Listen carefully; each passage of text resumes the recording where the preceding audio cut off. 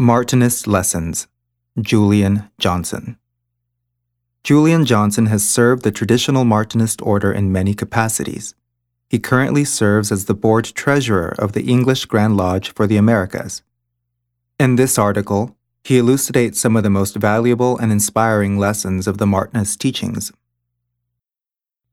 The Martinist studies, drawn from the spiritual insights of Louis-Claude de Saint-Martin, offer the unique window into the nature of humankind, the cosmos, and the divine, as well as their interrelationship. The unintelligible becomes intelligible. The obscure becomes clear. We also begin to glimpse the meaning of the references to the creative powers that humankind possessed in its so-called first estate, powers and capacities that become available to the mystical aspirant. The road to returning to this first estate is lengthy, but offers rewards at every point along the way. Martinism provides innumerable insights and tools to aid the mystical student in making this journey. From this profound source, each student draws his or her own Martinist lessons, according to her or his needs on the mystical path. The intent of this article is to reflect on a few Martinist lessons gleaned by the author, exploring their embedded wisdom, and hopefully stimulating further personal realization on the part of the author and the reader. One of the profound ideas conveyed in the Martinist teachings is the principle of the equilibration of opposites. This takes us back to the biblical story of the Garden of Eden, where humankind is introduced to the pillars of opposition. After eating the proverbial forbidden fruit, humankind comes to know good and evil, the most fundamental of the multitudinous pairs of opposites that our perceptions give rise to. From walking and being one with the divine in the garden, humankind is seemingly separated from the divine and enters the world of perceived duality, experiencing the duality of divinity and self. Martinism teaches invaluable lessons about the world of duality. One of the first is the relativity of the pairs of opposites. In the words of the Kabbalist, the pillars dance. There were no absolute qualities, only the perceived value of a quality in relation to its imagined opposite. This same idea is presented to us in our Rosicrucian studies, with the illustration of a flashlight. In a darkened room, the light of a flashlight appears as positive in comparison to the otherwise darkness. However, the same light taken outside into the noonday sun becomes almost imperceptible in comparison to the brilliance of the sun. It now represents relative darkness in comparison to the sun. The pillars dance. Of course, we can see essentially the same truth in the reports of travelers from higher income countries to the lowest income countries. Even the most disadvantaged individual traveling from the United States to rural areas of underdeveloped countries recognizes his or her relative affluence in comparison to the many people who lack access to clean water and even the most basic shelter. Poverty becomes wealth in another setting. The scientific wisdom of one era is ignorance in another. What is waste to one creature is food to another. The Martinist teachings encourage us to reflect on the many pairs of opposites that our minds identify, as well as their relativity, helping us to realize that the qualities we perceive have no absolute values in themselves, but are assigned them by our minds based on time, place, and personal experience. However, Martinism goes even further by offering insight into the Kabbalistic concept of the middle pillar and how we may apply it to our personal work of reintegration. Going beyond the pairs of opposites that we perceive, Martinism reminds us that our goal is to discover the equilibrating third or middle pillar which restores the duality back to unity. This state, which resolves the two pillars back to their original unity, is a unique condition that transports us beyond the subjective and ever-changing experience of duality, opening the window to simply perceive what is, without judgment, like the immediate experience of a new food on one's palate. Unlike the instruction that one receives through religious education, our Martinist teachings advise us to cling to neither pillar, but instead to equilibrate this pair of opposites in our consciousness. This does not mean teetering on an imagined midpoint between opposites. This can be seen through the pair of opposites, pride and humility. The objective of the mystical student is not to reject pride for its opposite, humility, but instead to move beyond the concern of how he or she is seen by others, whether as important or unimportant. When this is achieved, the mystical student simply goes about her or his activities without concern for the estimation of herself or himself in the eyes of others. The duality is restored to unity and no longer manifests in our consciousness. In line with its unique view of the pillars of opposition, Martinism also transforms our thinking about the nature of good and evil. These are not static characteristics to the Martinist, but indicators of harmony or inharmony. According to the dictionary, harmony is the orderly arrangement of things. In other words, everything in its place. What is good or harmonious for one creature may be bad or inharmonious for another. The carbon dioxide we exhale is a waste product of human respiration and potentially toxic to humans. But carbon dioxide at the same time serves as an important nutrient for plant life. Yet the Martinist understanding of this pair of opposites goes further. Like Rosicrucianism, Martinism embraces the foundational concept that all of creation, and notably humankind, is in a state of continuing evolution. Citing the words of Martinist de Pasquale, quote, "In the end, all will return to the beginning," unquote. So for the Martinist, humankind is evolving on a path of return to the divinity, referred to as reintegration. On her or his path of evolution, the seeming perpetual movement or dance of good and evil serves as a source of guidance for the Martinist.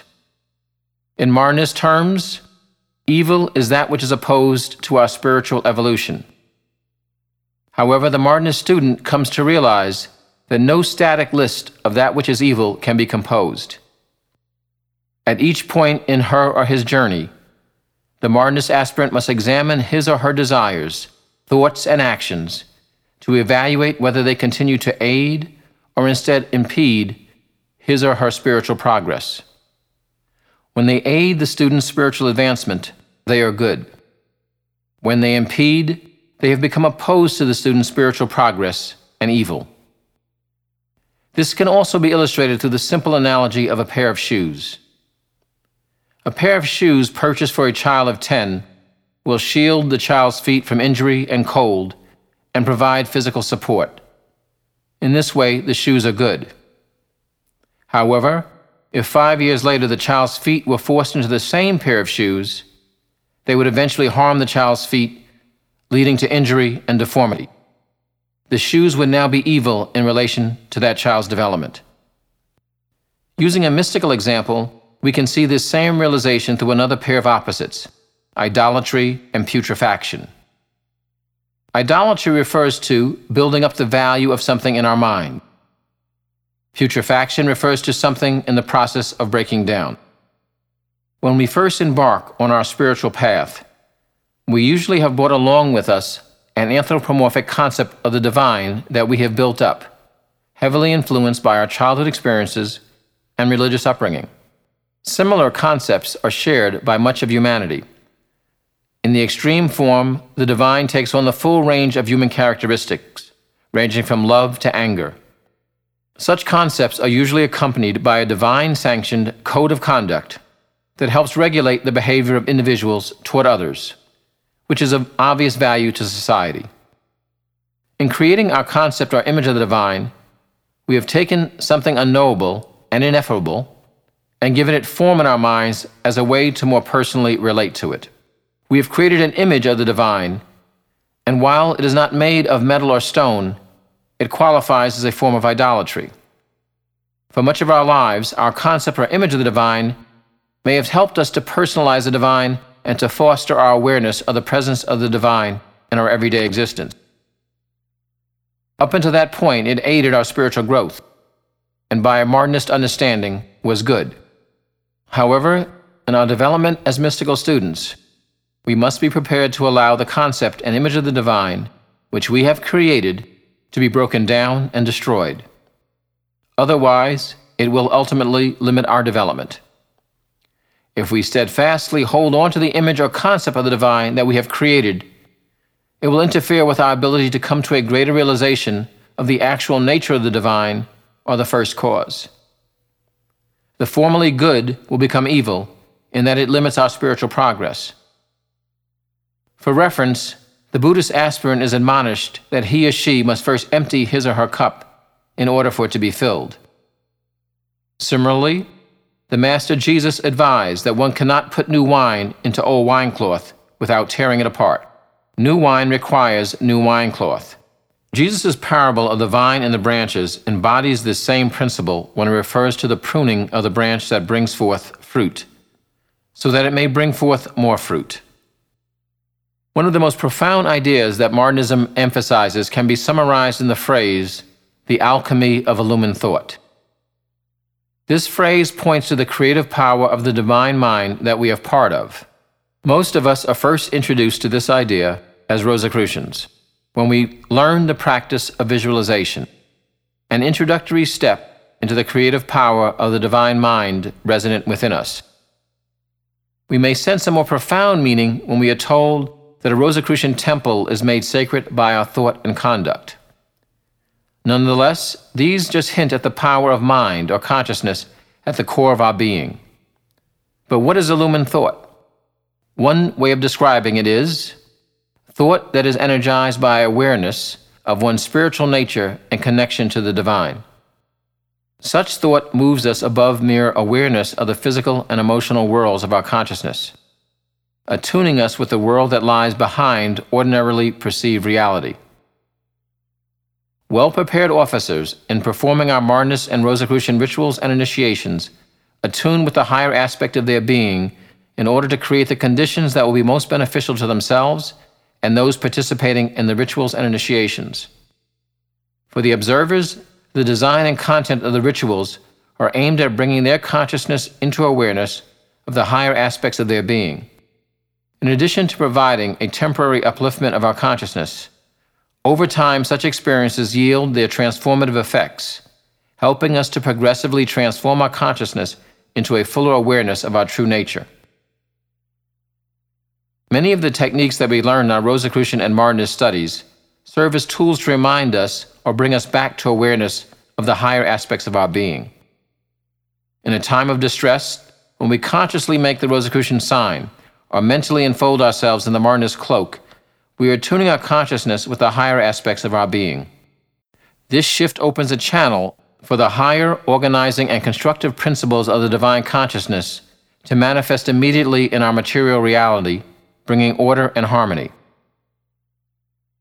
The next Martinist lesson we will reflect on is related to the preceding and inspired by our teaching's reference to the, quote, universal force diffused invisibly throughout the whole, unquote. From every vantage point, we live in a sea of energy. The scientists will note that the environment we live in is filled with electromagnetic energy from a host of sources. At the most fundamental level, the universe is filled by a field of background energy, speculated as arising from the Big Bang that brought the material universe that we know into existence.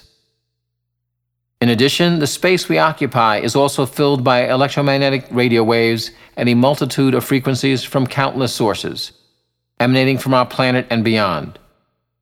Up to 65 billion particles, known as neutrinos, pass through every square centimeter of our bodies every second at certain times of the day. But in addition to the many known frequencies of energy we live amidst, we even more fundamentally live in a sea of cosmic intelligence. While it is invisible to our eyes and imperceptible to our physical senses, our mystical explorations show it to be omnipresent and always available for our engagement. This cosmic intelligence, nevertheless, manifests within us and all about us. It is the intelligence that governs the myriad activities of the estimated 37 trillion individual cells that make up our body. It is the consciousness that manifests in every living creature, small or large. It is the force that underlies the laws of the universe. It is the intelligence that regulates what we call karma. It is the consciousness that manifests as and through each of us. Like in our bodies, This intelligence is not centered in a single location, but is everywhere at once, undiluted throughout the creation.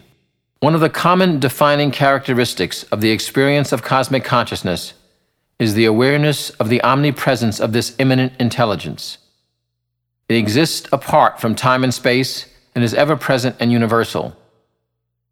In the words of the Apostle Luke, it is that within which we live, move, and have our being. As referred to in Psalm 139, "Where can I go from your spirit? Or where can I flee from your presence? If I ascend into heaven, you are there. If I make my bed in hell, behold, you are there.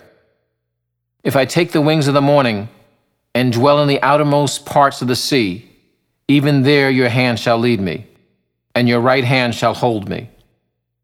If I say, surely the darkness shall fall on me, even the night shall be light about me. Indeed, the darkness shall not hide from you, but the night shines as the day. The darkness and the light are both alike to you." We will close with one last Martinist lesson. In many ways, it is really the first.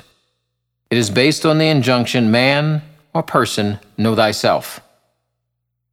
In our Martinist teachings, it is referred to as the study of the book of man or humankind. Samartam speaks of the importance of directing our attention inward to study the object most immediate and at hand, our own nature. He contrasts this with the outward approaches of science and philosophy of his time, which is still true today.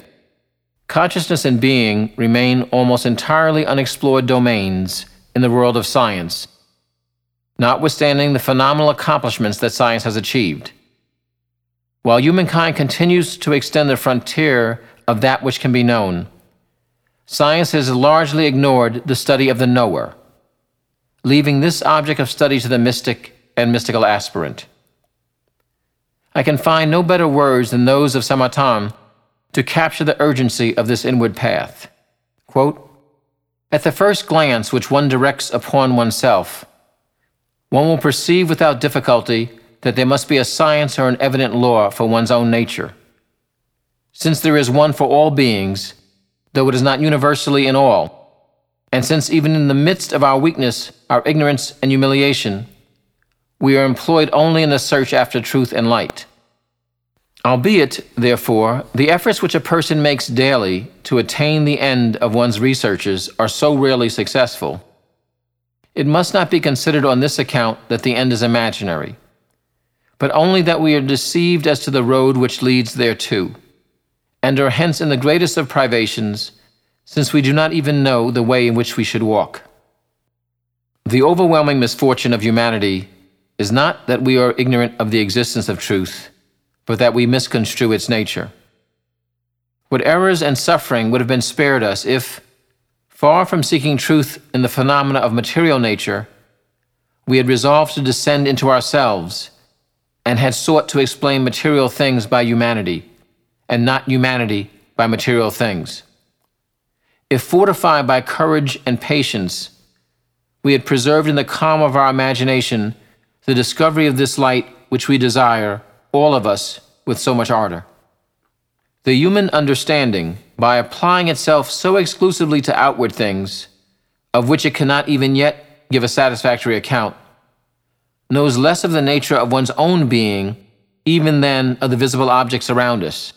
Yet, the moment we cease to look at the true character of our intimate essence, we become quite blind to the eternal divine source from which we descend.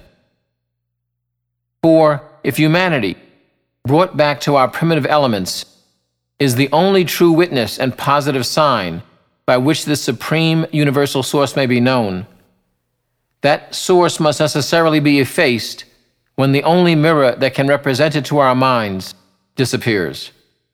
This is enough to show how carefully we ought to sound the depths of our being and affirm the sublimity of our essence, that we may thereby demonstrate the divine essence, for there is nothing else in the world that can do it directly. I repeat that to attain this end, every argument taken from this world and nature is unsatisfactory, unstable. We suppose things for the world to arrive at a fixed being in whom everything is true. We lend to the world abstract and figurative verities to prove a being who is altogether real and positive. We take things without intelligence to prove a being who is intelligence itself. Things without love to demonstrate the one who is only love. Things circumscribed within limits to make known the one who is free. And things that die to explain the one who is life. End of quotation. To close with a prayer from Samatan. Eternal source of all which is, you who send spirits of error and of darkness to the untruthful, which cut them off from your love, do you send unto one who seeks you a spirit of truth, uniting him or her forever with you. May the fire of this spirit consume in me all the traces of the old person, and having consumed them, may it produce from those ashes a new person, on whom your sacred hand shall not disdain to pour a holy chrism. Be the end of penitence and its long toils, and may your life, which is one everywhere, transform my whole being in the unity of your image, my heart in the unity of your love, my activity in the unity of the works of justice, and my thought in the unity of all lights.